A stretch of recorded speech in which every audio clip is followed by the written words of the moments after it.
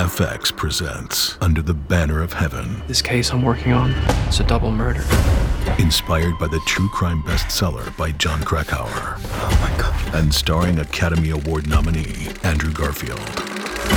The evidence points to things and to beliefs that I have only ever heard whisperings about. FX's Under the Banner of Heaven. All new Thursdays, only on Hulu.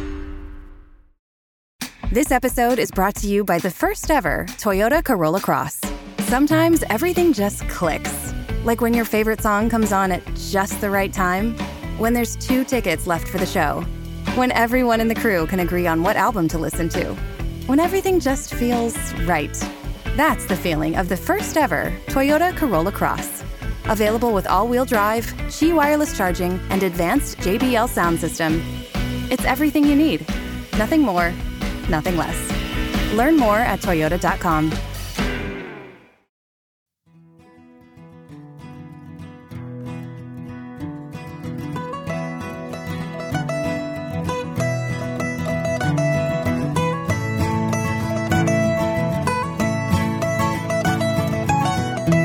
Good morning, honey holers, and welcome to the Honey Hole Hangout podcast. Come hang out with us as me and Zach talk about what's going on in fly fishing, hunting, outdoors. Yeah, I mean, that's pretty much all it. that fun stuff. Yeah, we have some interesting things to talk about. Our podcast guest today is Joe Bragg and Tim O'Neill. They're not really a guest with us right now, but we recorded an interview with them at the Texas Fly Fishing and Brew Festival. Zach, can you believe that we have recorded so many episodes at Trout Fest and the Brew Festival that it's been like... Here we are in May. Steve has been the only person we've seen in a couple of months. It's weird because this is not the nice. Traditional format, but hard work pays off, and we put in a lot of work at the events to get great guests in person that we could sit down with. And that's people we've been wanting to sit down with for a while. Yeah, and it's just better to sit with somebody in person. Yeah, I don't mind doing them over the phone or over Zoom, but it's just better for everybody if they're here. It's nice. We kind of pick up on each other's feels a little bit more, you know. Yep, no, for sure. So that's coming later. Joe Bragg is with Natives Fly Fishing and was representing Catch Cam Nets at the Texas Fly Fishing and Brew Festival, which is a sweet net. You guys probably heard us talk about it on another episode. Yeah. But they're awesome. And then Tim O'Neill runs Norvice, which is a very interesting vice. It is. I've kind of been like itching to get one ever since. Like when we got back, I was like tying like crazy, thinking like I'm gonna make it so I can justify getting a Norvice because they're kind of expensive. They are, but they're awesome. But they're awesome. And then after like 2 weeks, I was like, I've kind of stopped tying as much again. But doesn't a Craftsman like good tools? Yeah, but my Renzetti gets the job done. Yeah, too. no, and that's a good tool. Yeah. Oh yeah, for sure. Yeah. Zach, Gabe, and I fished the Guadalupe River. Gabe's not with us today. He had a family engagement. So we miss you, Gabe. We do. I've been talking with Cliff lately. Oh yeah, how's he doing? He's doing good. He's got that new gig, and he's working more hours than he was at his old job. He got a new gig? Yeah. I didn't know that. Oh, you didn't know he got a new job? No. I mean, we can talk about that off air, but yeah, we'll talk about it off air. But Cliff got a new job, and good. His nickname is Construction Cliff. CC. And I was talking with him earlier today, and we were joking that it's like Bob the Builder. And they need to make a cartoon TV show with Construction Cliff. Yeah. Or maybe not even a cartoon, maybe like a live action, but it's like a Bill Nye the Science Guy. But instead of Nye, it's Cliff in like a hard hat, and he walks around and says, "This is how you install a door jamb." I view it more as being like a MacGruber, of like a Cliff Construction or Construction Cliff, where it's like he's like taking a paper clip and rubber band, and he's like installing a window, Yeah. Ooh. Right. I like it. Yeah, it's like how he's using tools nobody would guess, but he's getting the job done. Yeah, no, I think that's awesome. So we also today have a drink review. Ooh. I made a whiskey smash, and then Zach and I have some of our articles that we're going to talk about. That's right. But before we get into that, Zach, who's our sponsor for today's podcast? Honey Hole Angling. No. What? Just kidding. Oh. You got me. You thought about it. You did. I was like, dang, somebody surpassed the Honey Hole crew. Yeah, somebody's got deeper pockets than those guys over at Honey Hole Angling. Man, they run deep. So Yeah. No, so Honey Hole Angling is the sponsor of today's episode. Are they affiliated with Honey Hole Hangout? I think so. Oh, okay. Yeah, we got We have two different names that confuses people. Yeah. Honey Hole. Are y'all Honey Hole Hangout or are y'all Honey Hole Angling? I think we are both. We're both. So a brief history lesson for the new listeners. Don't put us in a corner. Brief history lesson for the new listeners because we see our stats and more people are listening. So if you're new to the show, welcome. But the history is when Zach and I came together, we're like, oh, Honey Hole Angling is such a great name. And we initially wanted to start as like a YouTube channel. And then we started. And then we realized YouTube is kind of a lot of work. And we both work full-time jobs. And sometimes it's nice to go fish without having a camera. Yeah, sometimes it is nice to go fish without having a camera and then coming home and editing for 10 hours. Yeah. And so we kind of got together with a couple other buddies and decided, well, why don't we make a podcast? But we didn't want to name the podcast Honey Hole Angling, but we are already a business named Honey Hole Angling. So we're just like, what's a cool podcast name that's fly fishing? And then we started with Unmatch the Hatch. For like 6 episodes? 6 or 7 episodes, maybe longer. If you guys go back and listen to the horrible podcast that we started as. They were pretty awful. They were pretty awful. But you know what? Some of those topics maybe we'll bring back. You know? Yeah. We'll just, yeah. No need to go. We'll bring you guys the good If you guys stuff. want to listen to them, go back and listen to them, enjoy yourself, and laugh at us. So it was Unmatch the Hatch, and then we came out with this idea for Honey Hole Hangout, where we're a bunch of guys hanging out together with a guest or doing whatever, and that's how Honey Hole Hangout was born. But yes, Honey Hole Hangout, Honey Hole Angling are the same branch, are within the same tree, I guess you could say. Different branches on the same tree? Different branches on the same tree. Or the tree is Honey Hole Angling. And Honey Hole Hangout is a branch. Yeah, exactly. And right now we're just one branch. No, we're 2 branches. Oh. Because we have Honey Hole Angling. We have Field and Streaming. Oh, that's right. Field and Streaming coming to you soon. Yeah, we over-promised and under-delivered on the last episode where we said, oh, Field and Streaming is going to be out. That podcast is going to be live by the time Steve's podcast was going to come out. That is not true. No. We still have we have some episodes recorded, but it'll probably take maybe another 3 or 4 weeks. Yeah, if we're setting realistic expectations. Let's say by middle of June. If we're earlier, we surprised you. Yeah, but we already reviewed River Runs Through It. Yep. And then Bull Durham is coming up next. It's coming up next. So those will be coming out. Be on the lookout. Sorry, we overpromised and underdelivered, but it happens. I forgot, starting a new podcast isn't just as easy as what we do now where we record, edit, and upload. And send it, yeah. We need a logo, and there's some other things in the works. So, but our sponsor, Honey Hole Angling, they're great. They have fantastic products. Anything you we can have imagine. Unusual fly tying materials. Yeah.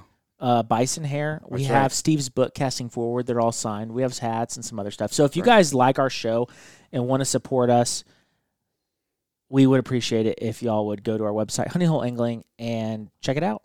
Also, we haven't mentioned this in a couple weeks, but we do have a Discord server. Oh, that's right, the Discord. And it is pretty active at times, but the more people we get, the more active it will become. Oh, so yeah. we're encouraging everyone, link in the description, join our Discord. It's like a chat room. Yeah. There's a couple of rules, just that way everybody has a great time. But, just kind of anything and everything we've kind of talked about there. Yeah. It's fun. It's fun. So, on to our drink, Zach. I went to Cheesecake Factory with my wife. Ooh, do you know how many items they have on the menu at Cheesecake Factory? 500. Over 250. Yeah, I'm not surprised because that menu is like a book. Yeah, they add 20 items every 6 months. But they don't remove any old ones? No, I think they would have to. I think they do have to remove a couple.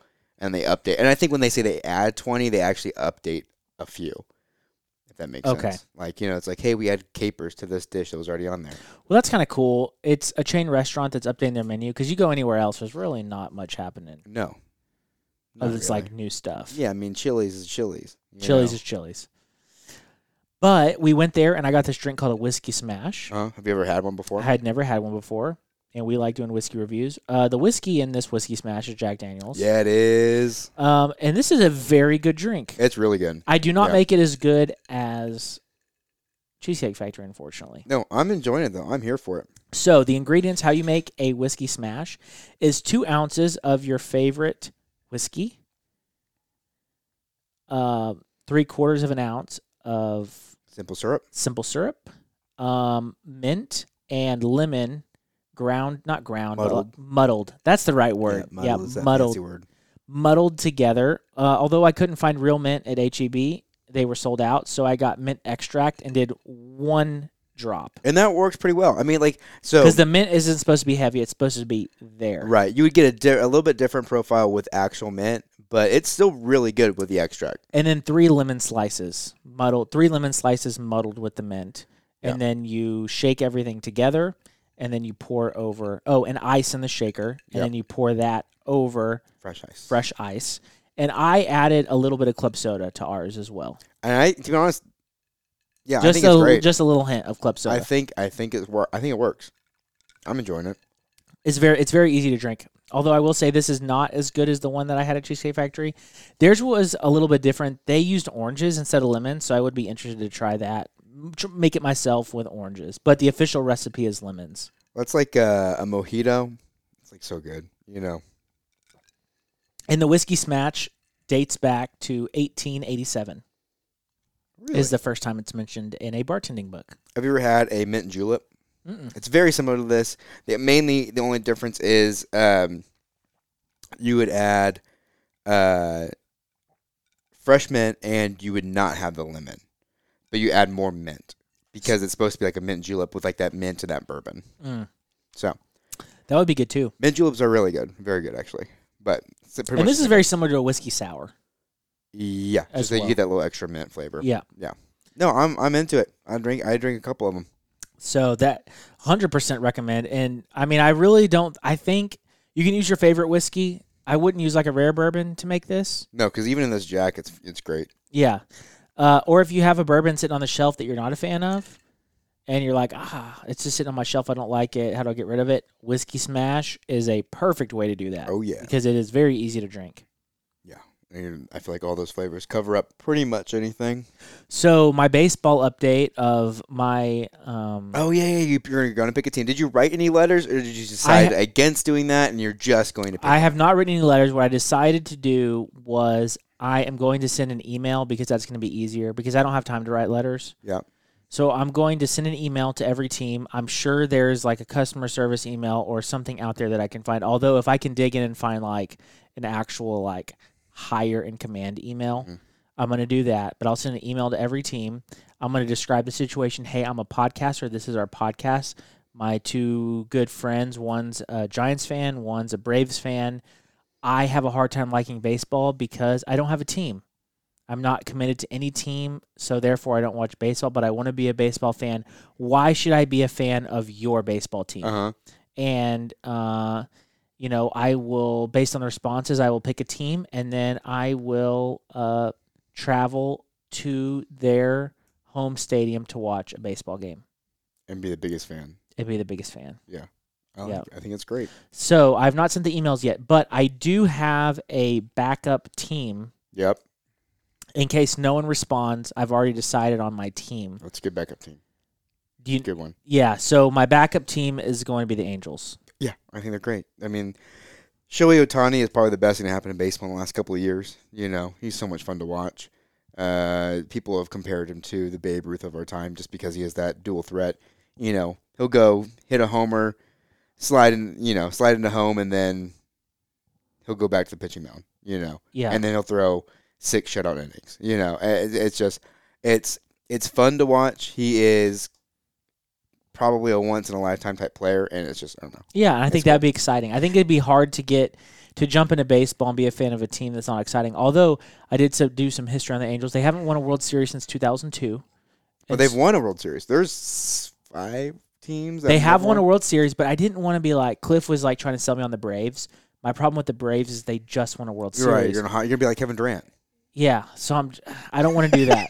I don't want to like hotspot. Although if the Braves send me like a nice package, or like you give me a good reasoning, If they give me good reasoning to like their team, I might be a Braves fan. That's one reason why you might want to like even type up a letter, then print them all out, and then like hand address them and hand sign them. That might be a little bit easier. There's only 30 teams, you know. Yeah. Because then they'll have your address and they might send you a little care package. Yeah. You know. I could put my address in the email. That's true. You could do that. Dude, that task is going to take a while. It is. It's a commitment. It's a big commitment. For sure. And I feel like letters are going to be in a mailroom, but maybe if I can actually like dig in and find like a legit email to like someone higher up in the organization, I feel like better success than someone opening in the mailroom, opening a letter, and be like, oh, this is trash. I don't know. Maybe not though. What's Pat's team? I don't remember. Me neither. I'll get Pat back on and ask him. Yeah. I can't remember. But my other reasons for the Angels, let me break down why I decided on the Angels. Yep. If no one responds, Right. I get no response, I'll probably give it a month. If I get no response, I'm going to pick the Angels. Yep. And my reasonings are they have exciting talent, like Zach said. And Mike Trout. Mike Trout, his last name is Trout. Fly Fishing Podcast. Fly Fishing Podcast, that should Mike be the Trout. Done deal right there. They haven't recently won a World Series, so there's that like bandwagoning thing that I don't feel like I'm a part of. They're promising. They're promising. And so I think it'll be easy to be a fan in the next couple of years. Yeah. They're in the same division as the Rangers and Astros. Yeah, so you can root against them. So I could root against them, but also be easy. There's going to be more games. Yeah, at least 2 series for each team, or 2 series in Texas. Mm-hmm. So it'll be easier to travel and watch them play. Right. And, that's pretty much my reasoning. Yeah, I think that's a great reasoning, you know. Plus, their stadium's cool. It's got that waterfall in the back.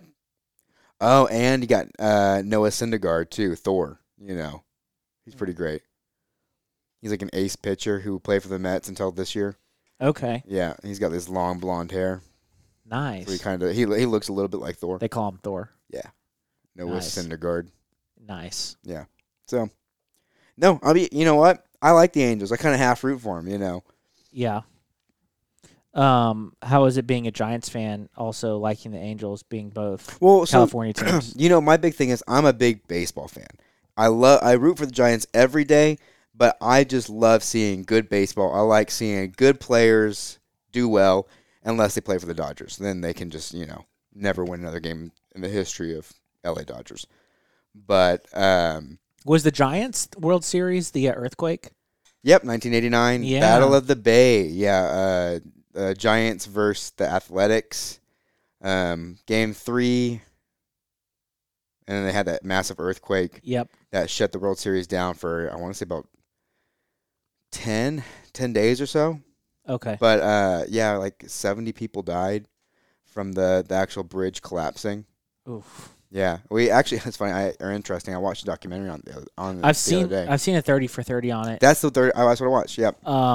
They interviewed, like, a firefighter who was crushed by it, but he made it out, and, like, a doctor who was helping pull people out, and then they also interviewed several of the baseball players and stuff like that. Yeah, I know. I watched that a couple years ago, but it was good. So yeah, that's my game plan. Speaking of sports, we'll just linger on this for another minute. You been keeping up with the NBA playoffs? No, I've been keeping up with the Celtics beat Brooklyn. They swept Brooklyn. They swept Brooklyn. Yeah, and then also feels so good. I know. Yeah, that's all. That's the only bit of news I heard was that. Mm-hmm. And I'm glad that happened, but yeah, I don't know. NBA is just like, it's kind of like right now. Yeah, me. it's not very exciting right now. Yeah, I'll watch the finals though Yeah. for sure. Oh yeah, for sure. And then Tech basketball, we lost a couple of players who were A lot of players transferring out, but we got some great talent transferring. We do, and that's the way it goes. It comes and goes. The only thing I will say is, if you have a 19, 20-year-old kid who's leaving a school and you're an alumni of that school, don't send that kid death threats. Or people sending players death threats. Yeah, specifically one in particular. Was it Terrence Shannon? No, McCullough. McCullough. Yeah, no, don't do that. That is absolutely. I mean, that's like absolutely horrible. he's doing what's best for him, and yes, it would be frustrating if he went to an in conference or in division team if he doesn't go to the NBA. But like he doesn't deserve His that. top school is Kansas and Gonzaga, Right. Yeah, exactly. which going to Kansas is a tough pill to swallow. Being would in be. conference. it would definitely. So be. I can understand people being upset, but I'm death not threat, saying that's invalid. I'm just saying but a death threat is over the line. right, exactly. The stuff that they are sending him, when realistically, if we are all offered a better opportunity at somebody, who's at the opposite side, like a lot of people would take it. Yeah. So that is what it is. But he doesn't deserve that, No, he does not. especially after he's been a good player for us for the last few years. Yep. So we went fishing. We fished the Guad on Sunday. We did fish Zach? the Guadalupe. It was a great day. Yeah. Gabe's not here, but Gabe took us to A little spot in the a Guad. little spot on the Guad that he likes. Yeah, And I found a honey hole. it was. It was nice. Yeah. Yeah, we wade fished, and man, we had a great time. Gabe was doing the Euro nymphing, Yep. and we just made fun of him all day. Yeah, because he was fancy. He did it with his pinky up and everything. He did it with his pinky up and everything, and Yeah. yeah, Yeah. we just got after him all day for Euro nymphing. Exactly. But he did catch a lot of fish. He did. Yeah, I can only make fun of him so much. He also caught 2 catfish. 2 cats, So, yeah. trash fish king right there. I guess that's part of the urine thing, right? You're just Yeah. dredging the bottom. And But then I want to say we caught like 50 or 60 fish between the three of us that whole day. Probably. Like, under that one tree we were fishing at the beginning, I caught like 6 fish on like 9 casts. yeah, it was That is no joke. Like I had like 4 fish on 4 casts in a row. every at one time you point. cast, you'd pull in a new fish. I'm like, dang. And Zach is fishing right next to me, and he's pulling out like fish, but not. Definitely. I think in that time you pulled out 6, I pulled out 2. Yeah, and we doubled at one point. But you caught the panfish of the day. You caught a monster. He was, yeah. And he put that bend in my rod too early. Yeah. And let's see, I was fishing a glass 5 weight. I was fishing a glass 3 weight. Yeah, exactly. And then, like we said, Gabe had that Euro nymph 3 weight. Mm-hmm. Yeah. Yep. And Gabe did fish the traditional like Euro nymph style with like the nymphs and just, and no fly line. but he was getting after it, man. He was. But we caught bass all day. I mean, we were catching on everything. Poppers. What do you think of the highlight of the day was? The spiral spook.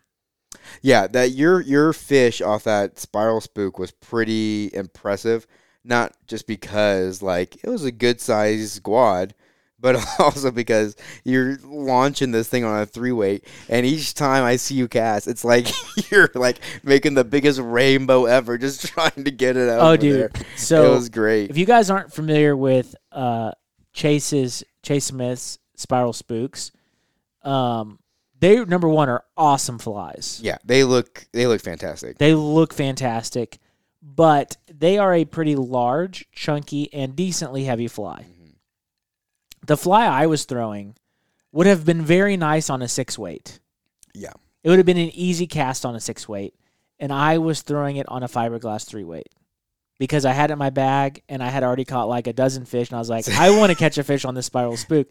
And I'm stubborn that way that I get an idea in my head, and on a fly I want to catch a fish on, and I have to do it till it's done. Yeah, you did because you did the same thing with the flounder fly. I done the fish taco fly.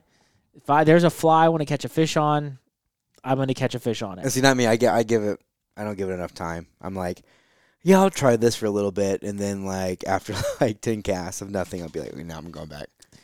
So this spiral spook, I had no accuracy at all. No. It was a lob. And then I did hit myself in the back of the head once Did you? casting it. Yeah.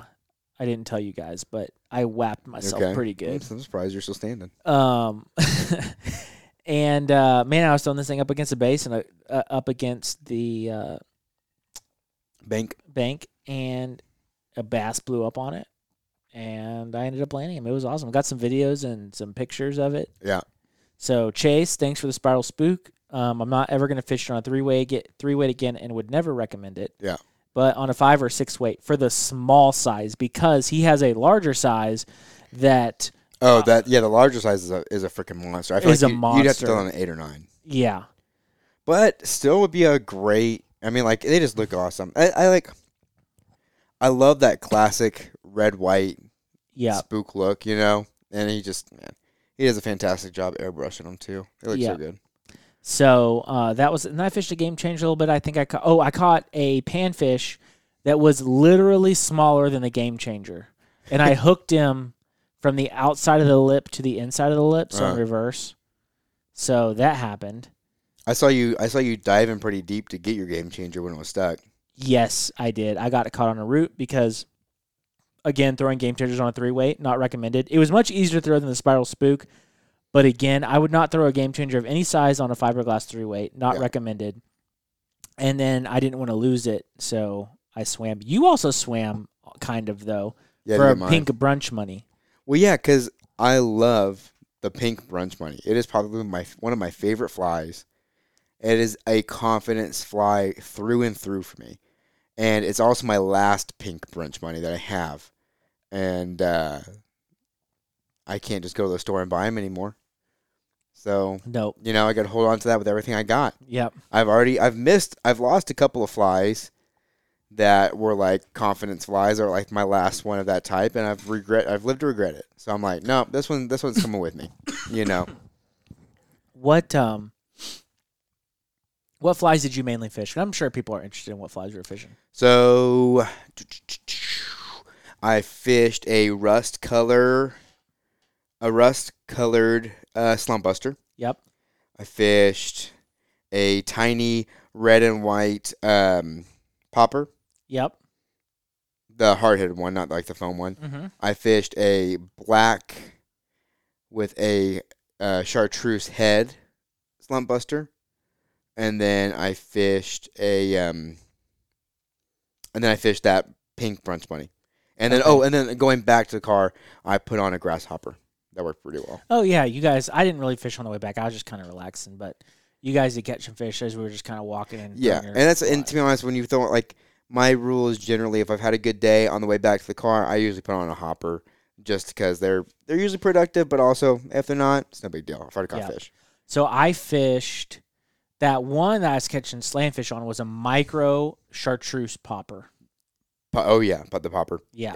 Tiny, like tiny. Well, you said that I put the tiny one on mine too, and it did the job. And I moved from that to the Spiral Spook. That was quite a change. Quite a jump. Quite a change. And then I moved from the Spiral Spook to the Game Changer, and I finished out the day with the Game Changer. But my personal philosophy is I don't change flies that much. I move. I probably move further downstream than you guys did. You're moving faster than us. Yeah. I will. Some guys like to fish a hole, and they'll change flies, and they'll try to catch every fish out of that hole, and they'll change flies until they get fish. My personal theory is hit a hole a couple times with the fly, move on, because there will be a fish in the next hole that wants it, move on. And if nothing happens, I'll change flies. I think it's different when you have so many people, like 3 of us kind of hitting the same holes. I'm kind of like, oh, let's see what, throw something a little different than landing through. Because, like, when I go with Kindle, I'm more your style. Like, hit it, move on, hit it, move on, And then Kindle will kind of run the backup and kind of like, oh, let's see, I'll fish this pretty hard, maybe change my fly. Yeah. That sort of thing. And then we went to Popo's after. Oh, yeah, Popo's is great. If you guys don't know, Popo's is is it Waring or Welfare? Welfare. The Welfare exit. And off of I-10. Yeah, and they have just like home-style cooking. It's home-style cooking. They have 3,000 plates on the wall. That's so good. Yeah. Everything is good there. All their food. If you want liver and onions, you can get it there. Yep. And we all got dessert. We got bread pudding. It's so whiskey good. sauce bread pudding. Yeah. Oh, so good. It was. Yeah, I was definitely there for it. And the best wait staff ever. Oh, yeah. Yeah, they're like, it's hard to explain, but they're perfect. Yeah. Like, they fit at home there. Yeah. You feel at home. Mm-hmm. So Popo's was worth it. So, yeah, we had a great day on the quad. And it was kind of nice, like we were talking about earlier. Like, I thought about taking camera equipment out there, but no, it's kind of nice. As busy, I mean, Zach, you know how busy my work has been. Mm-hmm. And I'm sure a lot of you guys out there, have stressful jobs or a lot going on. And it is just kind of nice, like, to not have to worry about, like, oh, I got to make a YouTube video just because we have a YouTube channel. And it's just kind of nice to go out with some buddies and fish. And we did take some pictures and got a couple release videos, but nothing crazy. It was just more enjoy being out there and then ribbing on each other all day. Oh, yeah. Yeah, that's half of it. Yeah. Yeah, so. But good day. Very good day. Would not change a thing. Nope, wouldn't change a thing. Would not change a thing. Nope, wouldn't change a thing. So let's get into some articles. Okay. I got some fun ones for us today. All right. So, this first one, neat things in nature? Maybe a better title for this would be The Realities of Nature. The realities of nature. Wild fox breaks into zoo enclosure, kills 25 flamingos and 1 pintail duck. Oh, man. Zoo officials say the fox gnawed a softball-sized hole through a metal fence to break into the exhibit. A wild fox wreaked havoc on a bunch of zoo animals in Washington, D.C. on Monday, May 2nd. The fox broke into the outdoor flamingo enclosure at the Smithsonian National Zoo, and then they had a field day on the animals inside. It killed 25 American flamingos and 1 northern pintail duck. The zoo exhibit had 75 flamingos before the fox's killing spree. 3 flamingos were injured and are currently in the care of zoo veterinarians, according to a press release. Zoo staffers spotted the fox in the field, but it fled from the scene of the massacre and escaped. I love the wording of this article. Right? It is definitely It's painting like this fox to killing be. spree, And this fox did nothing but be a fox. massacre. Yeah, this fox was just being a fox doing foxy things. Right. And then it gets painted as, a mass murderer going on a killing spree and massacred 25 flamingos. Right? It's just like, come on. It's But just, it is funny. But also, like, they're just flamingos. they're flamingos. And look, it's nature. Nature's going to do what nature does. Do you think flamingos have pink blood? They have pink blood, Yeah. but they have red blood. Yeah, I bet they do. But yeah, it'd be interesting if they did. It feels like some neon pink, Oh, listen to this quote. "This is a heartbreaking loss for us and everyone who cares about our animals," said Brandy Smith, director of the Smithsonian National Zoo and Conservation Biology Institute. "The barrier we use passed inspection and is used by other accredited zoos across the country. Our focus now is on the well-being of the remaining flock and fortifying our habitats." I don't like how this article is painting this fox as like this horrible creature and that it's this huge loss to the zoo and to the flamingos when it's a natural phenomenon. it might be a huge loss to the zoo. Like, I think that both those things can be the same. I think you can have both a fox that's doing what foxes do, but also, the zoos can be like, but I think this article is pretty strongly worded as a scene of a massacre and fox's killing spree. Can I ask you?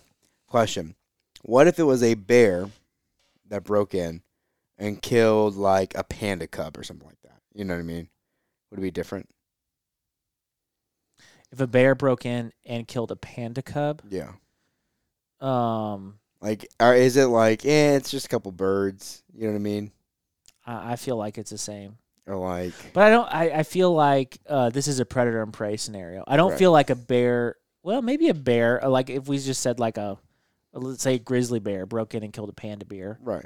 panda bear, and eats it as prey. Yeah. Yeah, I think. Would the bear be taken as a more serious threat? Probably. Yeah. Bear breaking into a zoo, there's human safety. Foxes are naturally, Just end things. you don't really see foxes a lot, right? They're sneaky and, Sure. There's a fox that lives at the Tex-Tech Stadium, and they haven't been able to catch that thing for years. No, he just runs on the field. He runs in the field every once in a while. And we all just like, hey, there's a fox in the field. He was in the bathrooms in one game. So, Just running around scared. foxes just kind of do their thing. If there was a bear, I think there would be a reaction of concern for human safety. But if it was a coyote or any other type of animal, alligator broke into a zoo, I don't know, any other predator and went and ate flamingos, nature doing what nature does, I guess. Part of it. It's just part of it.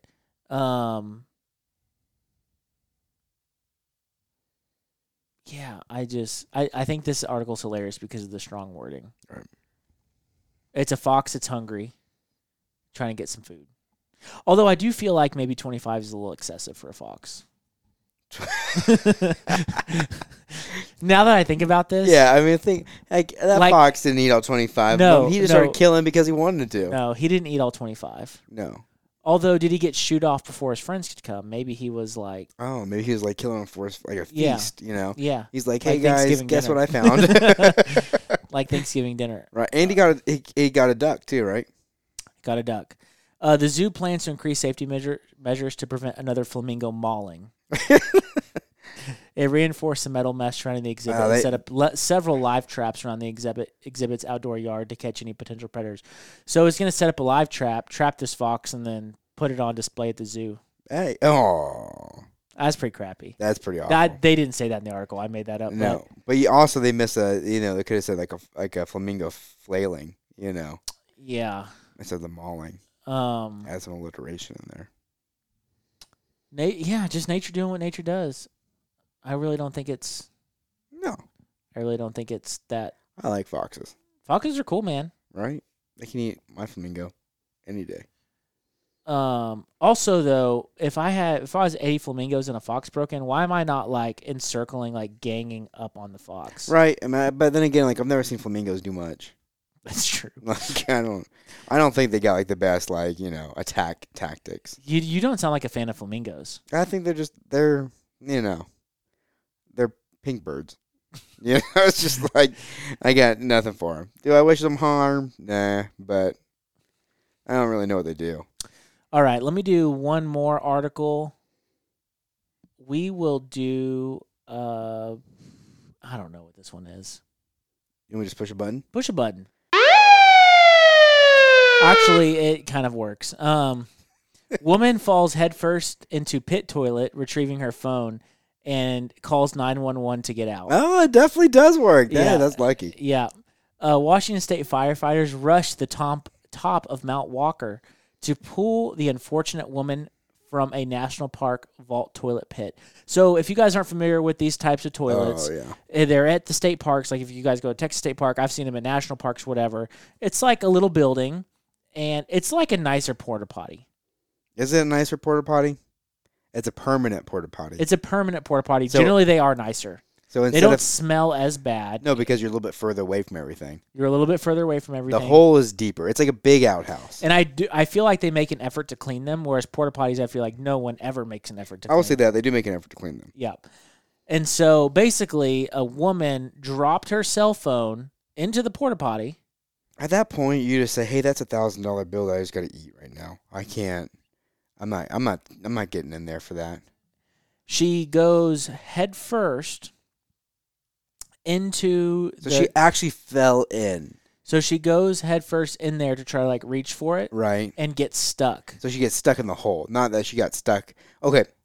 She got stuck in the hole of the toilet, or she got stuck in the hole, like the holding area? It doesn't clear it. Let me see. Because, is it like, like a big cat going through a tiny door sort of situation, or is it more of like rubs the lotion on the skin sort of situation? Oh, okay. So this clarifies it further down. So what she did, she dropped the phone in the toilet. Okay. Okay. Then it's too far for her to reach, so she dismantles the toilet seat and the base, like the white base. Yeah, how it's like screwed into the floor. What's screwed into the floor. Yeah. So she basically unscrews it and removes it and then tries to reach from the floor to grab it, but it's still too far. So she leans in further and further and further and trying to grab it, and then she falls into the hole with all of the fecal debris. So it is a lotion in the basket sort of situation. It is a lotion in the back. Yes. Yes, okay. It is. Just to clarify. It is. Okay. Oh, if you weren't how did the firefighter not like rope a basket down and be like, what's the lotion on the skin? Like, we'll get you out of the poop hole again. Except instead of lotion, it's Purell. It puts the Purell on the skin. We'll rescue you from the poop hole again. Oh man, they gotta hate that. That's the worst. Oh my gosh. Yeah, it's pretty awful. She fell headfirst into the pit. But she did find her phone, and miraculously it still functioned. Well, yeah, I imagine it still functions. It's just, that's disgusting, though. I mean, like, okay, would you do that? Would you even attempt it for your phone? No, I got phone insurance. Hell no. Yeah, phone insurance? Yeah. I didn't even know that's a thing. Yeah, it's like $5 a month, and if anything happens to your phone, they replace it. Oh, that's kind of nice. Yeah. Yeah, I've had to use it one time. Yeah. Because the phone's like $1,300, so $5 a month is like that's nothing. Pennies on the dollar. No, I'm right there with you. I'm like, hell yeah, let's just do that. What if she didn't have cell service and wasn't able to like? Yeah, she relied on 911. So she's in there. She calls 911. Yeah, and they come out and rescue. And her. she says, "Hey, I'm at this trailhead. I'm stuck in the toilet." Is the bathroom locked? They have to tear the door down. Well, I think most of those actually have like an entrance underneath, don't they? I think they just have like a sewage drain where they pump the sewage out. But I don't think there's like a way to enter them underneath. It's like underground. True. But I bet there's a key. I bet there's an external key in case the door gets accidentally locked. Because this has got to have happened. Yeah, people have got to lock themselves in the bathroom. Yeah. Well, you can't lock yourself in one of those bathrooms. Someone has had to like click the button and then close the door accidentally or on purpose, like lock the bathroom, but with no one being in there. So, and I feel like somebody's probably gotten in the bottom part of it before. I would hope not. I would hope not, but a kid's been in there. Ugh, man, I can't. Female in her 40s too. So she should have known better. Yeah. But then again, no. You know what? If somebody's in her 40s though, if somebody's gonna go viral, would you? It's somebody in their 40s typically. Would you have done it? Okay, you drop your cell phone in the toilet. Oh no. Or in the poop hole. No, even if it just touches the floor of the bathroom, I'm leaving it there. It's gone. It's gone. I wonder what she was doing to where she like. How did it get in the toilet? That's what I want to know. Because if you're sitting there scrolling, I kind of get it, but your legs are blocking the entrance. Right. That's what you'd hope. Maybe. I would be more understandable if it was a guy and he was standing up and he was scrolling at the same time and then he dropped it. Unless, I mean, maybe this gets really weird. Maybe she's trying to take a picture of the poop. Yeah, the article doesn't say, but I'd never give away that information. No, me neither. I'd be like, it was an accident. I don't know what to tell you. She's pretty smart, I guess, to take the seat apart, though. Smart the right word, is it?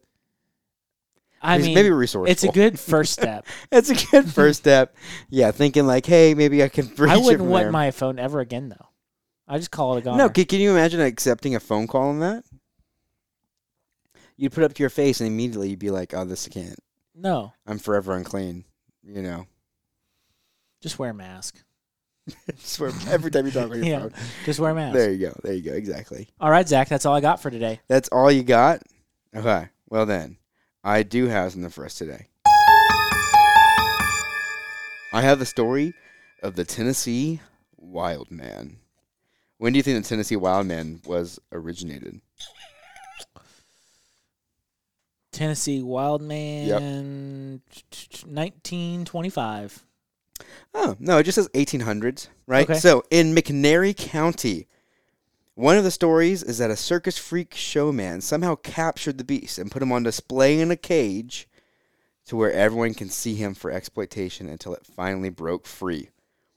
So, it is very much like a Sasquatch, but only apparently it's a little more human. So not as big, not as wide shoulders, right?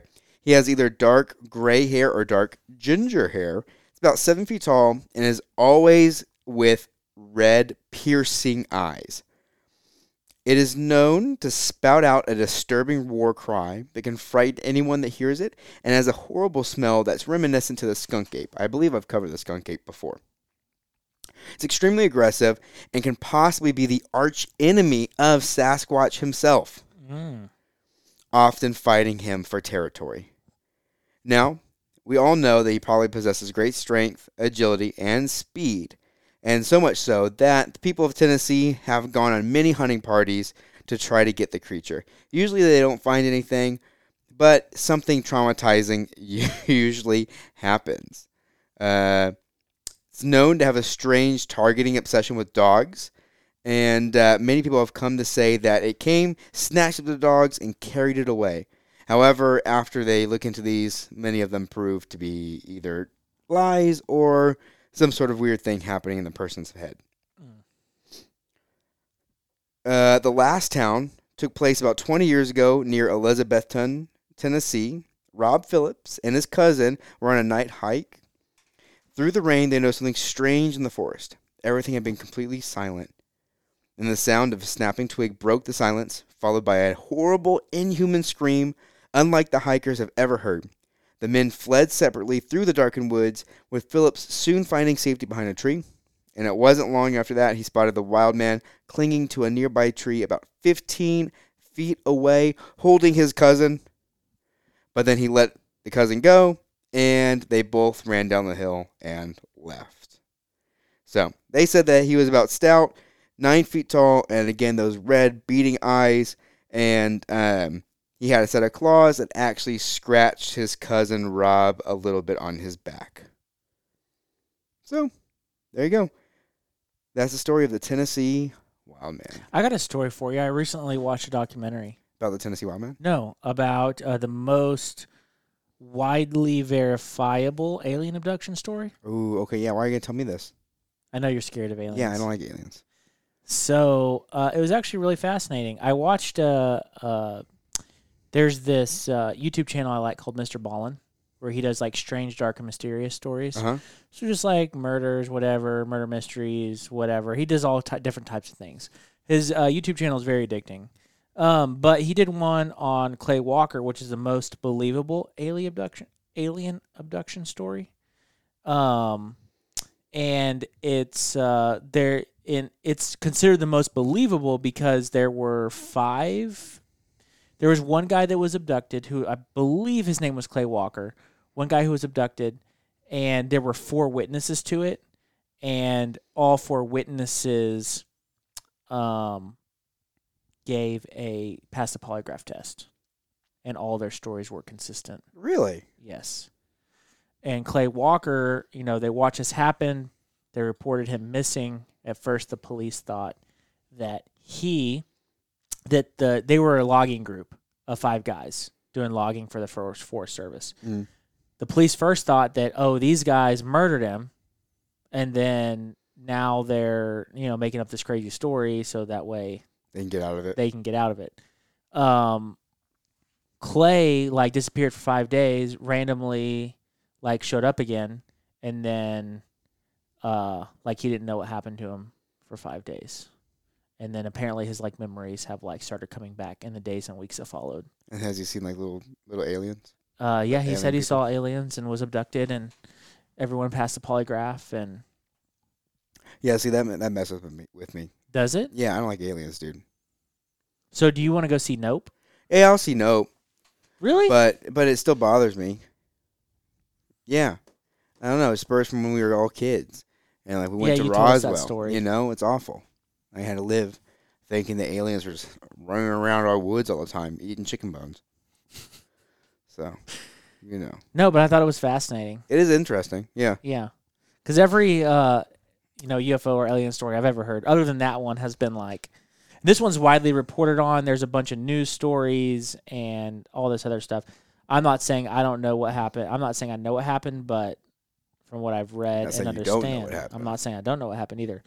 From what I understand, it is, widely more verifiable than, also apparently there were hunters in the woods as well that are other independent witnesses of this UFO that were not with the group. Mm. So, pretty interesting. I don't know where I fall on the spectrum if I believe it or not, but. Yeah, I don't know. Polygraphs don't even hold up in the court of law. No, and they do talk about that in the documentary I watched, that polygraphs don't hold up. But I'm not a big personal fan of polygraph testing. But when you have a group of 4 or 5 people who are all saying the same thing, and they all pass a polygraph test, it's different. That's true, because you could train one person, but all 5 to be able to pass it that believably with that solid of a story. Yeah. As compared to, did you murder this person? Right. Or did you see aliens? And like they can all When you're agree on comparing the extremes, Right. did you kill this person and dump their body somewhere and are telling us you're aliens? What if one person paid people And that also look like the- aliens to kill him? But he didn't die, actually. He did not die. Yeah. And also, like, if you did kill somebody, that's like the worst story. Aliens. Yeah, because no one's gonna believe you. No, it's like if you. So it's not a belief. So if you're smart about it, like that's You why I wouldn't don't come up think with they that didn't story. kill him. And even the sheriffs thought, why would they come up with a story? Even though they thought that they killed him, they're like the sheriffs that were like investigating it were like, that's not a good story. No, not at all. You could come up with 100 better stories, Right. Easily. More believable stories. and they knew that they would be criticized for it. So, yeah, interesting. Yeah, weird. Weird. All right, guys. So we are going to move into our interview with Joe Bragg and Tim O'Neill. That is Catch Cam Nets and Norvise. And we hope that you guys enjoy our interviews. And, yeah, we'll catch y'all out on the field or in the water. On the water. In the water or on the water? In the swimming pool. In the swimming pool. Yeah. Right, that's the best one. This year's NBA playoffs are going to feature a lot of great rookies, and FanDuel wants you to be one of them. Make your debut on FanDuel Sportsbook with promo code ROOKIE, and your first bet is risk-free up to $1,000. So you can bet the point spread, grab the money line, or build a same-game parlay. And if you make a rookie mistake, FanDuel will give you up to $1,000 back in site credit, so you can take another shot. Okay, this guy's got potential. Make every moment more with FanDuel, America's #1 sportsbook. Sign up and unlock your risk-free first bet up to $1,000. We're looking forward to seeing what you're made of. 21 plus in President Virginia. First online real money wager only. Refund issued as non-withdrawable site credit that expires in 14 days. Restrictions apply. See terms at sportsbook.fanduel.com. Gambling problem? Call 1-800-GAMBLER. This episode is brought to you by Cox Contour TV. Sometimes it's hard to decide what to watch, but Cox Contour TV helps make that decision easier. Enjoy live TV, on-demand programs, DVR recordings, and music all in one place. And only with the sound of your voice with the Contour voice remote. Plus, catch the golf and basketball action you've been waiting for on the Contour Sports app. Learn more at cox.com/contour.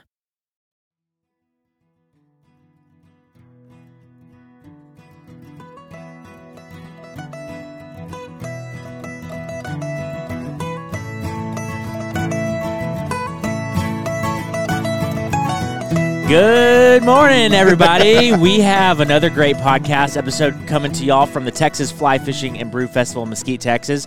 We have two guests with us. We have Joe and Tyler. Joe is with Catch Cam Nets. He has a really sweet net that they make that is really unique. So we're going to have him talk to us about that. We also have Tyler from Norvise. Him and his dad own the company, and everyone that we've been talking to here has switched to a Norvise. So we got to find out what the juice is all about. I guess we're doing something right. So welcome to the show, guys. Thanks. Thanks for having us. Yeah. Yeah, thank you. So, Joe, one thing I want to talk about before we get into like the fishing stuff. Yeah. You played college football. I did. Will you talk about that a little bit? So, yeah, I graduated high school in 2004 out of West Virginia, and, just taking an opportunity to try to, better myself. I took a scholarship to Marshall University and played football from 2004 to 2008. Was there when the movie was made, met Matthew McConaughey, and got to meet a lot of cool people and, kind of build myself a little bit more as an adult and grow a little bit. I was far enough away from home where, I could kind of make my own self, make my own path, but I was close enough that, my dad could still come and watch me play with my grandfather. Yeah, Oh, that's awesome. Yeah. So what position did you play? I came in as a tight end, and, most people, when we go to college, we find out that dorm food and beer kind of plays hardships on your body. So, but no, I gained weight, and then I Wait a moved second, over. you were only 18 then. I know. No, I was 19. Oh, wow. All right, just- I was the kid that graduated high school at 19 while everybody else was like, oh, man. But I did. I moved over, and then I played defensive line. Awesome. So we had at Trout Fest, we had a guy on that played college football for Tech randomly. Yeah. We didn't plan that, but it He happened. just had it down. Yeah. We're like, oh, yeah. So we asked him, what is the big, like, how big is the jump from from high school to college? Oh, it's crazy. It's crazy because the speed. You go from high school football where you're playing both sides of the ball, and me, I never came off the field. I punted. I played defensive line. I played tight end. And then you go to college, and the speed is unreal. And it becomes a full-time. And what a lot of people don't understand is it's year-round. I mean, it's all summer long, but the speed of the game is so much faster, and you realize that you can't do what you did in high school. So now you see why guys are playing single positions, and one guy plays defense, another guy plays offense. When we were talking with Connor, was his name, he was saying that all of the hardest hits he accumulated in high school, he accumulated those in like 1 week of practice when he got to school. Well, buddy, I got laid out in Wisconsin. Listen, them big boys up there, I was chasing after those the corn-fed, quarterback. yeah. And I was chasing after the quarterback, and he decided to boot away from me. And what I didn't see was that big 6'7" guy standing there. And you're a tall guy. And I'm a big guy. You're a big dude. Oh, buddy, it was like hitting a rock wall. I was like, I thought us hillbilly guys from West Virginia was no, sir. It was an immediate stop. What was your favorite college football moment before we move on from that? Playing in front of my grandfather. Yeah. I think that was, my grandfather and my dad. Getting to see a lot of different places, being a kid from West Virginia. I grew up I live in a bigger town now, but I grew up in a smaller town, and not too many people come out of West Virginia. I mean, we have a few. We have Rich Braham, he walked on at West Virginia University, and then ultimately earned a scholarship, became, I believe, an All-American, and then he also went off and played many, many years in the NFL. You had, a lot of different people come through West Virginia and grow up there and leave and do that. So being able to go and play Division I football and play in front of my grandfather, and the times he told me he was proud of me. I think that in itself speaks volumes for me. That's awesome. Yeah. Is there a game moment that you're like super proud of that you reminisce on?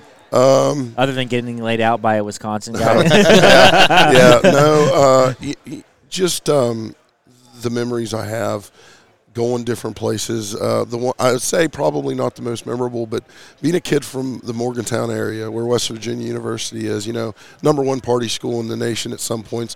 Being on a bus coming back to Morgantown to play the Mountaineers, and now I'm public enemy number one. Yeah. Getting beer thrown, cans thrown at the bus. It's like I'm from here. Oh, it's like, wait a minute here. I thought I was one of you guys.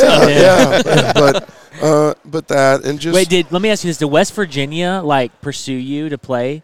They offered me a walk-on, yeah. Okay. Yeah, they offered me a walk-on at West Virginia.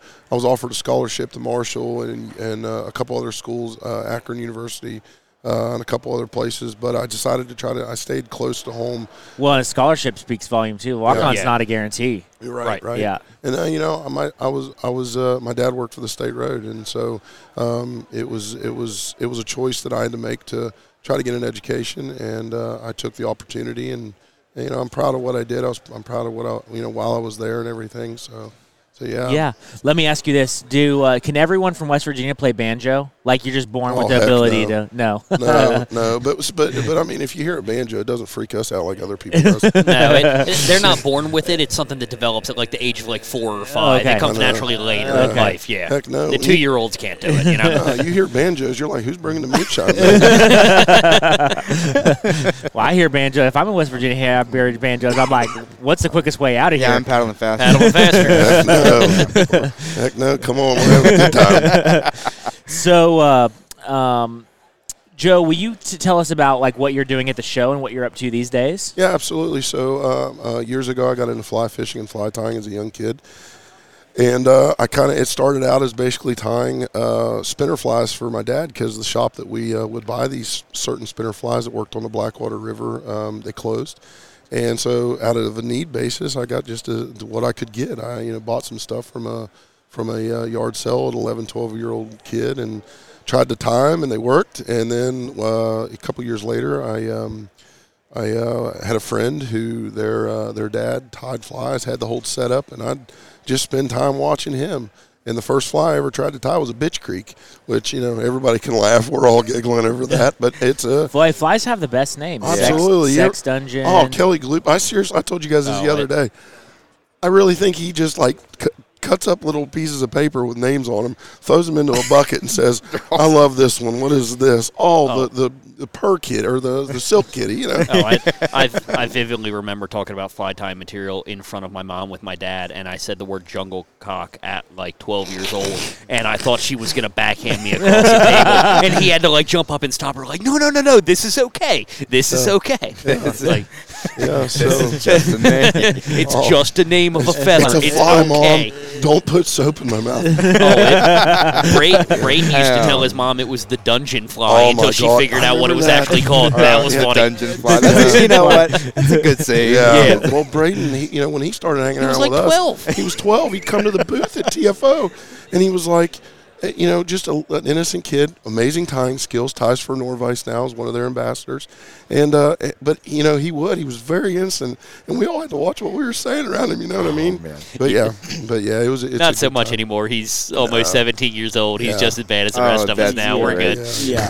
But so kind of progressed, and I went through. I mean, I've done some other things in the industry, but locally there's a fly shop owned by a guy named Bo Robinson. Probably closest thing I got to a little brother other than my best friends. I mean, Tyler and I have been close over the years, but years ago they were duct taping GoPros to wooden trout handles, going and trying to get content. They had a YouTube channel. One thing led to another, and nobody was offering something like this on the industry. And so the first couple models they come out with, we started integrating an actual machined GoPro or a camera mount onto the camera or onto the nets themselves. So what he's saying is there's a GoPro mount just that is built into the net. Yeah. Whether you want to use it or not, it's there. Yeah. Well, you said you can choose if you don't have a GoPro, you never want to use one. Right. You can choose the mount that does not have, or you can choose the. You can call it the knuckle. Yeah, so it's actually the block. The block. So it's where the net and the net handle come together. For the listeners out there, if you guys are interested, go to www.nativesflyfishing.com or www.catchcamnets.com. Check us out so you can kind of get a visualization of what we're talking about, but it's basically where the handle and the net comes together. There's a track that we have machined into that you can hook a GoPro to, and you can get one. The whole net's customizable. It is. So the entire thing. It's hard to explain on a podcast, but they are eye-catching. Like, I've been sitting here this whole weekend looking, I'm like, oh, man, I'm building mine in my head. It's a completely modular system, right? So different length handles, different size baskets, and everything from start to finish. You can buy one basket, like one net, and you could have 3 or 4 handles of different lengths if you wanted to swap them out, depending on what you're doing that day. Yeah, so right now our nets, we have the native net, which we're from West Virginia. We like getting up in the hills and chasing little brook trout. Yeah, man. So you got it right. You got a brook trout right there in your arm. State fish, man. I got to represent the WV. So we have the native, then we have the trout, which is a little bit bigger. So the nets themselves, we build from a native size all the way up to a mega muskie size. And when our shop's right on the West Fork River, which flows into the Mon with the Tigert. The Tigert and the West Fork River make them on. They flow north to Pittsburgh. We're right on muskie country, man. We're chasing big, toothy predator. And so all the nets, the different nets we do offer is the native, the trout, a comp net, which is more of like an oval net, the Smalley net, which is it's got a flat front to it. That's that one that's closest to us there, right? Yeah, it's that one right there. And then we have the pig, which is a rather large with a deep bag. And then we also have the salt, which we just came out with this year. And then we have the big muskie, which that muskie net, I mean, it's got the bag depth is 48 inches. The total length is 84 inches altogether. And you can carry a large child. That's the green one or the orange one? So the one that you see right there is actually last year's. Okay, that's what I thought. And the muskie that net was too small, so we had to go revisit it. Yeah, we had to go revisit it. Oh man, and that net I could probably fit in there. Oh yeah, but the thing about it is as far as the build your own net, you can go to our website right now.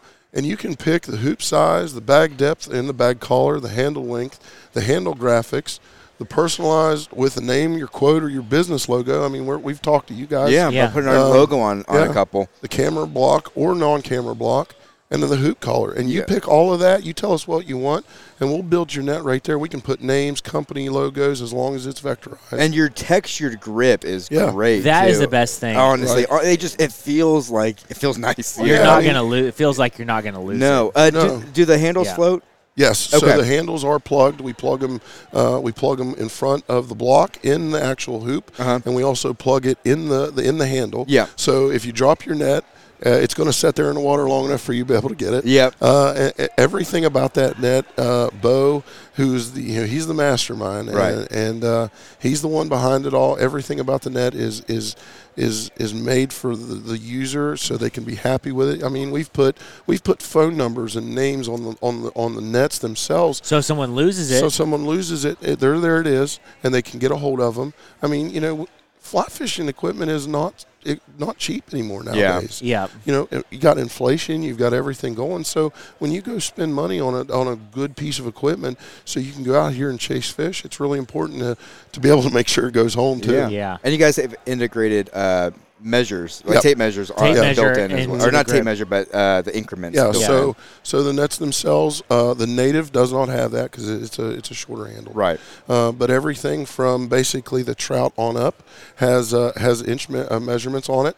The net handles go 9-inch, 19, 29 and 39, and so if you was to look at the net and you go, tip of the nose of the fish is on the block and the tail is all the way at the rear, you're looking basically now at a 10-inch fish, 20-inch fish, 30-inch fish, and then a 40-inch fish. Yeah. And so we just when we were looking at the nets, when we're talking about it in the shop, we just want to offer people a good product that they can use. They're durable. The net handles also from the for some of them are double as a waiting staff. So we actually put cleats on it. The cleats on the bottom. On the bottom, and it doubles as a waiting staff. And I'm a big boy, so if for anybody's questions, yes, they'll stand up to whatever abuse you can put them through. and you're the product tester for that. Absolutely, yeah. And you're machining the cleats too, right? They're metal or are they rubber? So they're hard metal or hard rubber. Okay. The other thing about the cleats is we know that if you're going to put wear and tear on your net, or you're going to put miles on the stream, you're going to need to replace them. So we do carry replacements. So if anything happens, if you wear the cleats down, give us a call, and we'll be able to help you out that way. The other thing is our nets are all rubberized. We're going to protect the fish. There at the fly shop, our shop's called Natives Fly Fishing. We're really big on protecting our wild and native fisheries. So all of our nets are rubberized to protect the fish, especially in trout. If you're talking trout, their bodies are covered with a protective slime to protect them from the bacteria that are in the water. We try to really think as a whole around the net and putting a good product out there. And what's cool about the removable handles is how many of you guys travel. Yes. You know what I mean? You can actually Honestly, take your net. You can fit it in a suitcase. Because I've had this Mm-hmm. issue. So I told you my dad lives in Tennessee. Right. I'm flying there. I'm bringing my stuff. The net's the one thing that I always have to leave behind because it doesn't fit. Yeah. You know? Yep. So what you can do is you can remove the handle, and it's very simple. It's just a push button, and it pops right out. You put it over on, take the handle, lay it on top of the net, put it into your bag, and you check your bag. And the thing is it works. You know, our guys have been to Colorado this year. We've been to Montana. Me and my better half, we've been all over, and it fits. And even when you get into the bigger size nets, like the salt and the muskie, we've been able to engineer them to actually fold over on themselves to fit in your car. Mm-hmm. To if you're on a boat, so it's not big and cumbersome. Because when you start dealing with big muskie, I mean, when you put a 50-inch fish into a net, you got to start thinking about that. And so everything from the beginning to the end of the net is about the fish, and it's about the customer. Yeah. Ultimately. That's awesome. Yeah, I'm a big fan of the nets. And if I didn't own a net, I would buy one here. But I got to figure out what I'm going to do because I have too many nets already. Yeah, so, I have Facebook a custom Marketplace. for you net? I have a net gap that I'm going to fill, but I'm going to try to get one with our logo on it. absolutely. Yeah. Yep. That's awesome. Hey, Facebook Marketplace, man. You just go home, snap a couple pictures. Yeah, That's they've got right. great. Everything fly fishing has great resale value. There you Yeah, go. really. Absolutely. Especially That's now right. when you can't find it. Exactly. Yeah, because Shelves Tyler's are about to empty. tell us why we should be selling the vices that we Exactly. have at home I know. and buying an And Norvise. Yeah. Yeah, absolutely. that's But- right. But yeah, and we just you try to be a good business, and Bo Robinson is the owner, and he's a good fish. I mean, just a fishy dude, just a good dude who literally would do anything for anybody. And I've been blessed to be able to work with him and work in the shop. I manage the shop side of things. I manage our social medias. I help him with that. And we're on Facebook, Instagram. We got YouTube channels in Natives Fly Fishing and also Catch Cam Nets. So yeah, and TikTok. Oh yeah, yeah. We're a bunch of old dudes on TikTok. Hey, I'm in my hey, 30s. we just started implemented a TikTok. Yeah. Oh well, Yeah. It's on my list. Yeah. We're gonna start following. Yeah. We're gonna start following. Yes. Cool. So Tyler, Yeah, tell us about Norvise. So you and your dad are the owners of Norvise. we are. Yeah. When was it created? So Norvise has been around. The idea kind of spawned, and the original patents were actually in the late 70s, and it was full production to market, I'd say, in the early 90s, 92, 93, Oh, so there's 94. a big gap there. There's the gentleman who thought of it, and it was all his idea and everything. He went through a lot of trial and error and figuring it out and got everything set up pretty good. There was a big gap before it got to the point where he's at shows and selling and everything else, like Yeah. a 15-year gap. Why is it called Norvise? The man who created it, his name was Norm Norlander. Okay. Norm yeah. Norlander. Yeah. Norm Norlander, inventor of the Norvise. Gotcha. Okay. Yeah. Awesome. So tell us what makes the Norvise different than any other vise that's on the market. It's the ability to spin the hook. So a lot of what we do in the world of fly tying involves wrapping material around the hook, whether it's thread, hackle, chenille, whatever. You spinning the hook and using the rotation of the hook to wrap material not only lets you get a more consistent fly because there's no change in tension, there's no hand-over-hand wrapping, you're not dropping your hackle halfway through and saying a bunch of bad words or breaking the stem because you went from moderate tension to switch hands and you put too much on it and it popped off and half your fly fell apart. You're holding the hackle, the chenille, whatever, in one spot, rotating the hook. It's consistent tension, one wrap right in front of the other wherever you want to put it, and it is a more consistent, a more durable, and a better-looking fly. Okay. I never thought about that. But, yeah, every time you go around, you are changing that tension, even if it's a little bit. Yep. Or when you're doing the hackle. Yeah, because I can't tell you how many times I've had the hackle pliers just pop out. Uh-huh. You know. Yeah. That's great. You go to switch right up around right here, and you switch hands, and if it's just a little too much force, the hackle pliers fall off. There you go. The whole woolly bugger unwinds. You say a bunch of bad words. You clip it back on. You try and make it look right. Do it again. Then you do it again, and then you're like, I'm done for that. Then it's like, I need a beer. Let's go watch TV. Yeah. It's So one of the interesting things that you guys do is your bobbins. Yeah. And the thread spool is you have to spool the thread You do. onto your thread spools. Now, why that idea? So it's what works well with the automatic bobbin. So Okay, so you have an automatic bobbin. it is a automatic retracting bobbin. So Okay. when I'm tying my fly and I go and I rest it on my cradle and I do whatever I need to the fly, I can pick it back up and it retracts and it goes right back in. So there's no more winding it up by hand. Yeah. So those spools we found work very well with the bobbin and what we're doing with it. Just their shape, it leads itself to retract Shape, easier than like a traditional thread The bobbin. shape, the weight, everything, it works well with it. Yeah. So it complements it fairly well. Now, the only downside is that you do have to transfer thread. Typically, I use a drill, and we have what we call a spool arbor, which is an adapter. You put it in the drill, you put the spool on it, and you transfer it, and it takes like 3 minutes to do it. Yeah, and Joe was showing me, too, that you guys actually have like an adapter for the vise itself if you didn't want to use a drill. You do, yeah. If I've done it with the vise, it takes anywhere from 5 to 7 minutes, depending on the spool of thread. Right. With a drill, I can do it in about 3 or 4. Okay. The drill, again, it leads for more consistency. When I have the consistent tension on it the entire time, the whole spool is wound better, and it's easier to tie. You're not dealing with, like, you'll tie and then it'll get a little slack for a little bit because there was a bump in it when you did it by hand. Yeah. Yeah. Are your bobbins adjustable tension? So the bobbin itself is not adjustable with tension, but we have a way that we do adjust. So you can either run the thread straight through down onto the spool, wrap it around the leg one time, or wrap it around twice, and that's your adjustable tension. Okay, yeah. So okay, because I saw somebody earlier who was like tying and they had it around, and I just thought like, oh, they got a little loop in their thing and they didn't bother to fix it. So it's intentional. That is intentional. Okay. Yeah. So, and any more than that, when you're tying and say spinning the vise, you're kind of it's pulling. too much to pull it off of the spool properly. Yeah. So, but yeah, so it's adjustable tension without a bunch of bells and whistles to it. Yeah. Does the vise hold all hook sizes? I mean, are we talking like 24s all the way up to like big 6/8 hooks? So the standard jaw that comes with the vise, I recommend like a size 16 or 18, like a size 2 or 1. Okay. You can push it to either end of that. So like you could do a 22 on the standard. Guys were saying a while ago that that jaw couldn't hold small hooks. So there's a video somewhere of Norm doing, I believe, a size 26 parachute on them just to prove a point. Yeah, and the standard one that comes with it, that's the one that just juts straight out? Right, yeah. Okay. So then we have, on the smaller side of things, we do have a fine point jaw. Yeah, that's one he has on there now, right? And it's just like your traditional vise kind of little...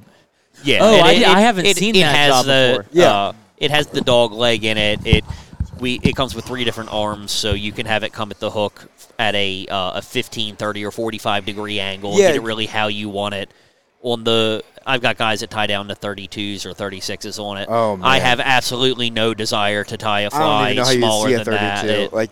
That blows my mind. Well, and I've got a light magnifier. I can see it. It's just you wrap the thread 3 times, and then by the time you whip finish, it's too big. It's not doing Your whip finish is the fly. Yeah, your whip finish is the fly. I'll still go catch brown trout on size 30s all day long in West Virginia, buddy.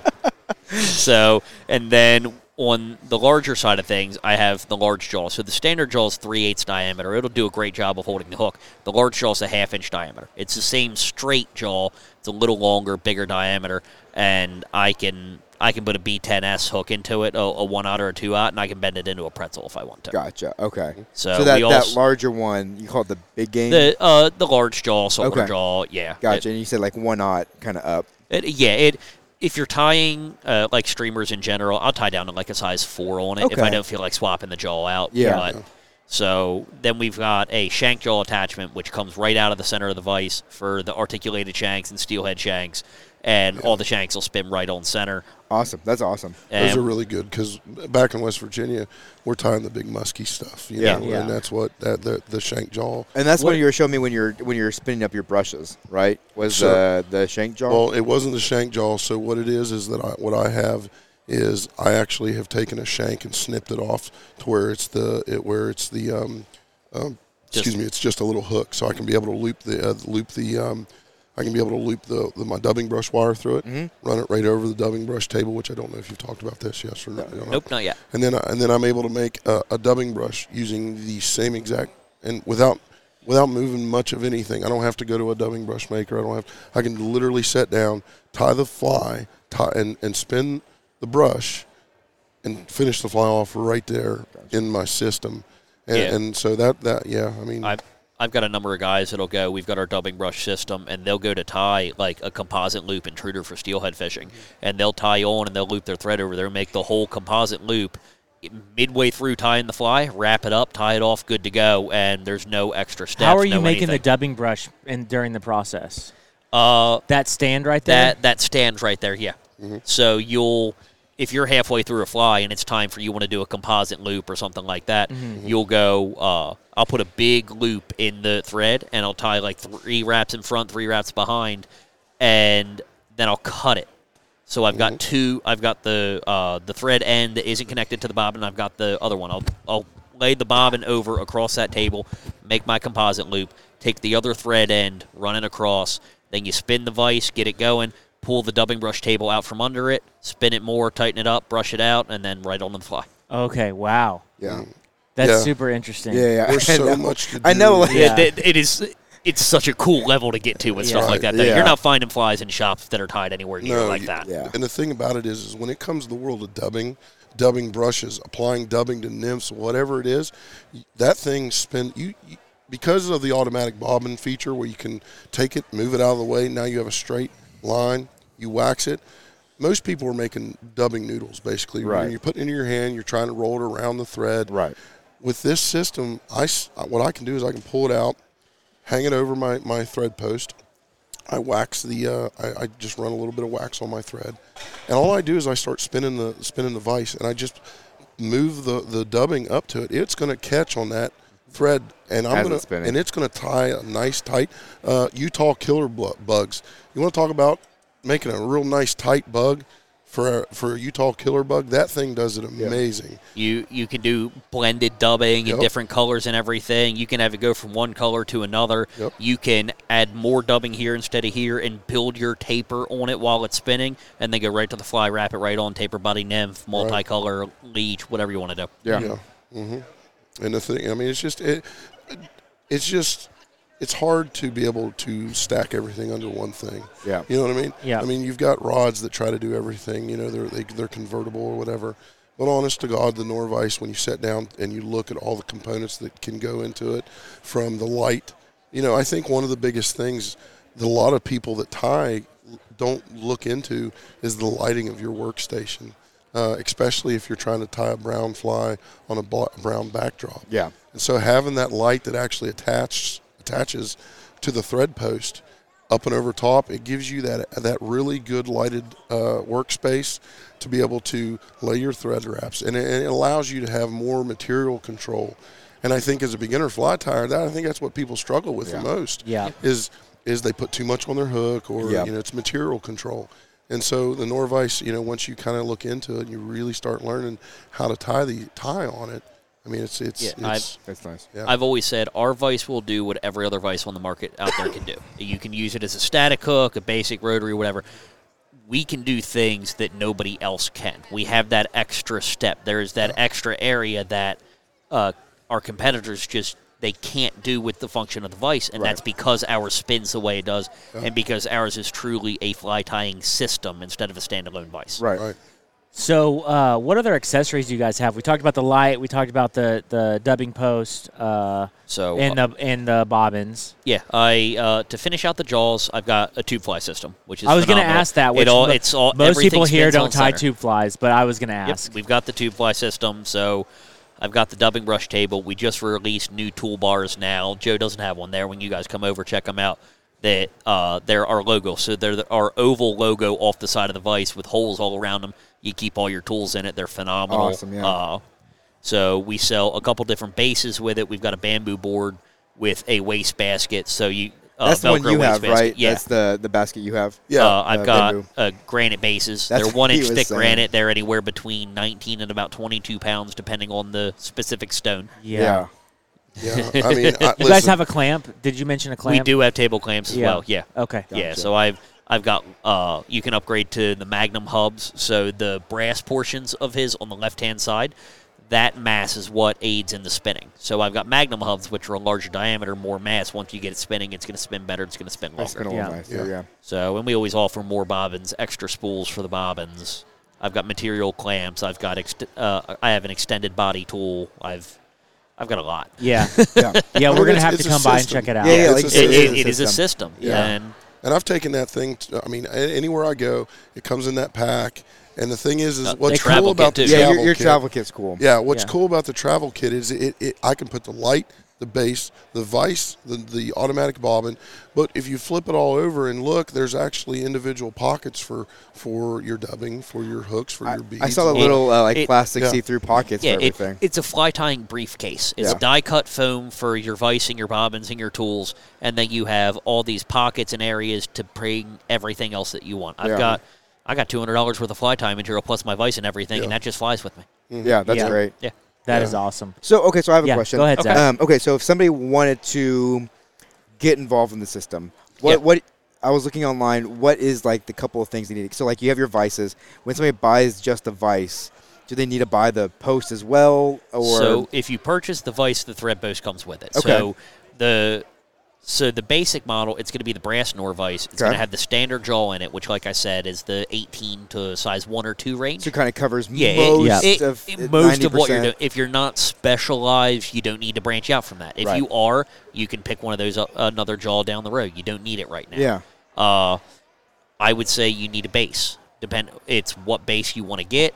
I've got guys that will go and buy a cutting board from Walmart, drill 2 holes in it, and they're done. All right. I've got guys that'll have a $500 custom base made, everything in between. So like I said, I offer the couple options that I have, but one of the cool things that I see with the Vice, and I've seen it more now with the colors, is it's really customizable. Yeah. Because at the shows, Dad will run a white granite base with a green Vice and orange toolbars for the Irish flag. Oh, yeah. So I've got a gentleman named Jim Benzinger who asked me to customize. He runs a red Vice with brass hardware because it's the red and gold or the Marine Corps colors, and that's near to him.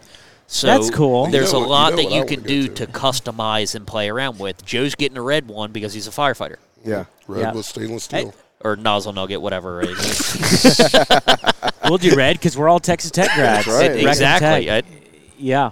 Blue So and gold. I've got a demo that's going to be sitting in Tailwater's Fly Shop, blue, and if I got an extra red toolbar, I'm throwing it on there because Texas colors, United States colors, somebody's going to come in and want that. Yeah. Right. Yeah. Oh, yeah. So and you can play around with all of that stuff. My Vice, it's an orange Vice with stainless hardware, and then I have a stainless tool tray, so it's all orange and silver. Yeah.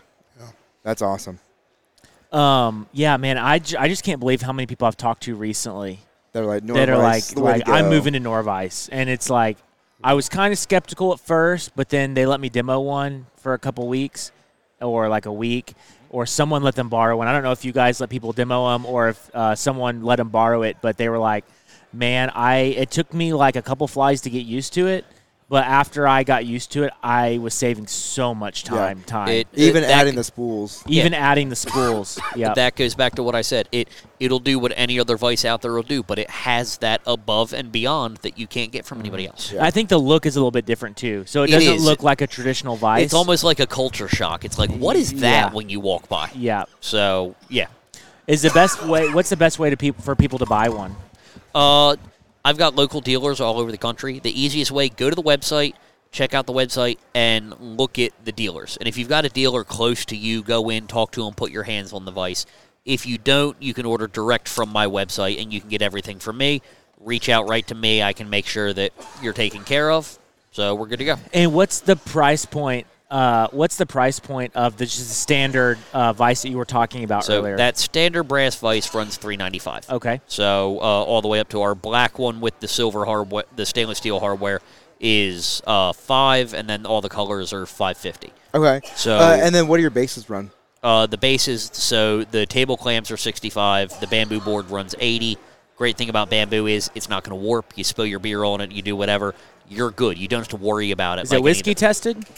I mean, you can try it. Okay. You pour enough whiskey on it, we're going to make a barrel out of it. Okay, so for about $480 with the Vice and the board, or $460 with the clamp, you could get into it. The granite base runs $145, and the best time to get one of them is if you can see me at a show. Yeah. Because shipping a 20-pound rock from Delaware to Texas or wherever your it's listeners probably may be, $50.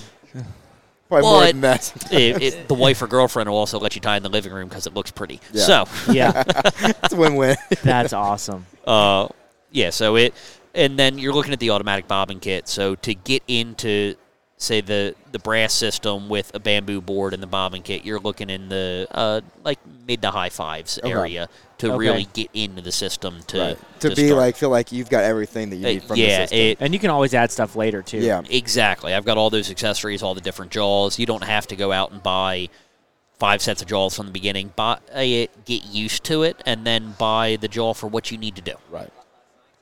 Very cool. Yeah. How'd you get into fly fishing?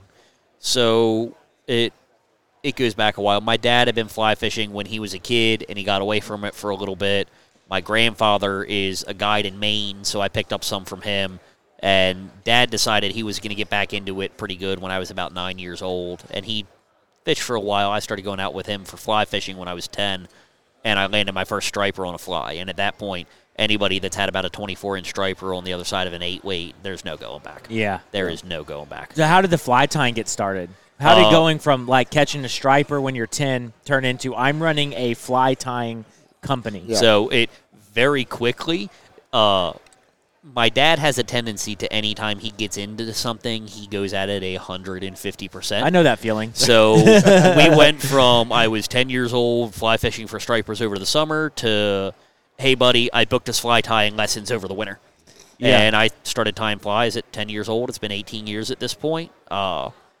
And Dad, at one point, ended up working for the fly shop where we got the lessons from. And he managed it full for 5 years. Oh, wow, okay. And took a step back from that and getting involved with the whole Norvise thing. Back in 2008, when everything kind of crashed, Dad, at the machine shop he was at, was looking to bring in more work. So he's going through his hobbies at hunting companies, fishing companies, and he called Norm, and it turns out that the machine shop that was doing his jaws had just missed another delivery date. I think they were up to like 3 or 4 in a row where they were late.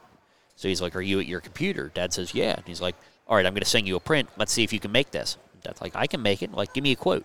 Well, by the end of the day, Norm had agreed to buy the parts from him. They started a relationship. He asked my dad, like, do you tie? And Dad's like, yeah, I tie on this vise. And I'm not saying a competitor's name on this. No, that's fine. Yeah. And he's like, all right, I'm going to sing you one. So Dad started on that one back in 2008 and had been machining a majority of the parts for Norvise since then. And then it got to the point where Norm's wife, Ruthie, her health had declined, and Norm stopped doing all the shows on the eastern side of the country. So he asked my dad if he'd want to start up doing it, and Dad's like, yeah. And he told me, he's like, you're coming with me. We're doing this together. Yeah. So we did 3 shows the first year. I think we did like 8 the next year. And we're halfway through our show season and got a phone call from Norm, and he had been diagnosed with lung cancer. So 2 months go by, we finish our show season, he gets a call from Dad. Apparently it had gone lung to brain and was very close in sight. He said, I need you on a plane out here. Hopped on a plane out there, ironed out a deal at his kitchen table, showed my dad everything that needed to do as far as Norvise and assembling stuff, and then things started getting packed up in boxes. And that'll be 4 years ago this May. Wow, okay. Yeah, and we've been running things ever since. I'm a lot of the assembly side of things. Either I assemble it or I supervise everybody that assembles it. And your dad is machining the vise still? His machine shop, we machine every component. There's 3 things in our entire line that we don't machine. 4. The granite bases we don't make. The bamboo boards, a good buddy of ours make. The ceramic tube for the bobbins are out of Japan because they make the best ceramic in the world.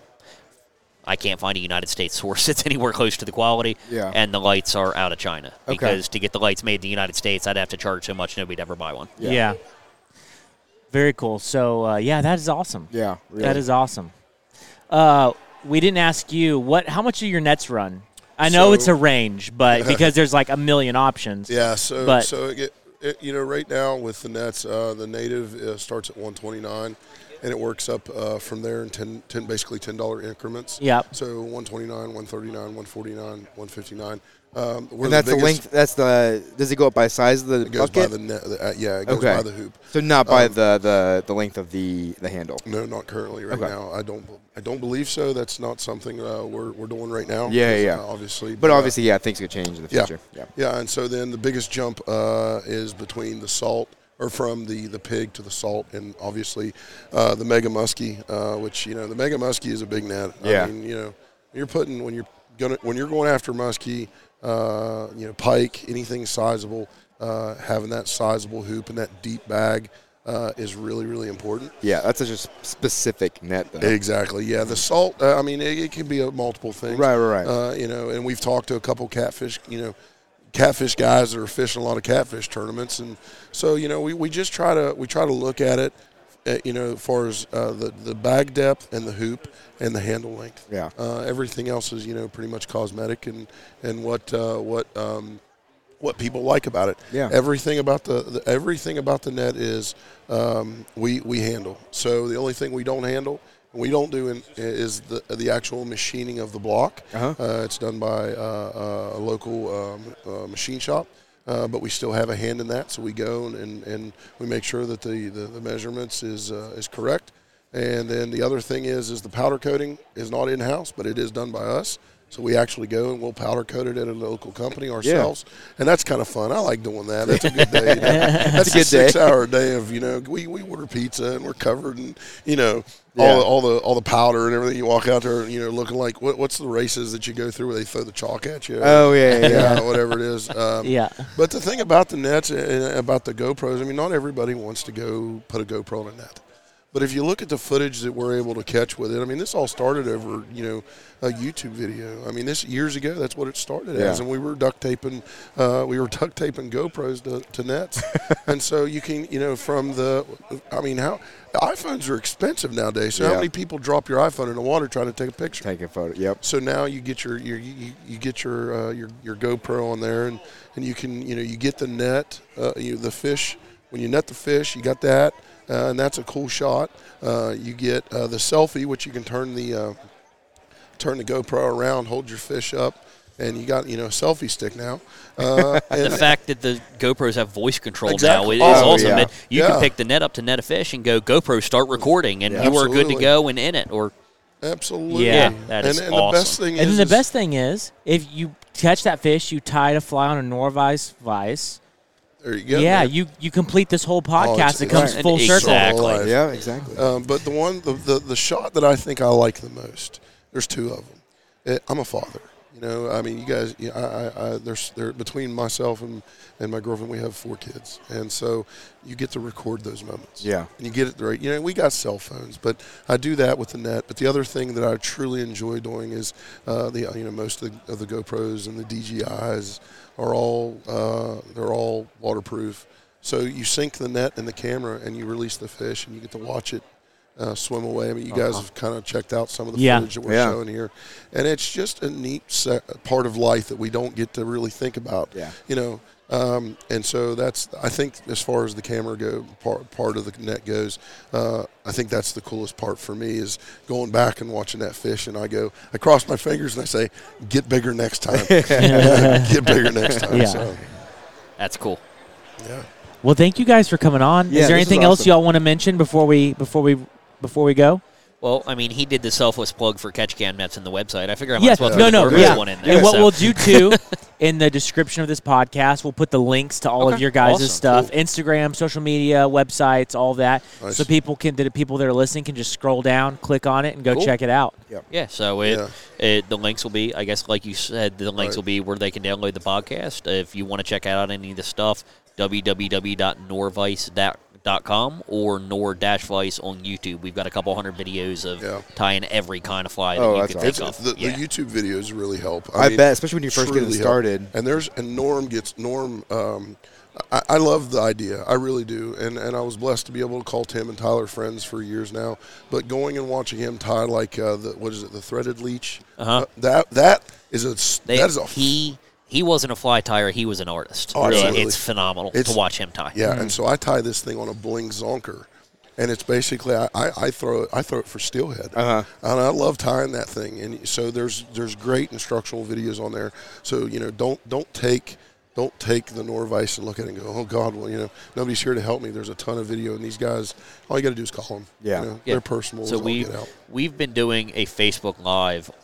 Almost every week for 2 years with myself and my dad, but also all of our ambassadors and team members across the country. So everyone from Eric's Fencing with Sven Diesel to local guys. We've got Brittany Davenport in Idaho. We've got Braden in Virginia, and covering all styles of flies. I'll have a guy that's tying little dry flies in North Carolina one week and switching to 16-inch long game changers the next week. How many people are tuning in for that? During COVID, we could get 700, 800, 900 people at a time. Awesome. Now we're at like 100 to 150. Yeah, less people at home constantly. Facebook algorithms updated and kind of messed with us a little bit. But as far as if you tie a certain style of fly, there is a very good chance I have an hour-long Facebook Live video of how to tie something of that caliber on our YouTube. Yeah. That's awesome. And using the vise and using all the functions of the vise. That's awesome. Yeah, that's really cool. Well, awesome. Thanks for coming on, guys. Yeah, no problem. Thanks we for having us. appreciate it. Thank you for bringing us on. No, of course. Thanks everyone for listening to our show, Honey Hole Hangout. Yeah. We'll catch you guys in the field or on the water.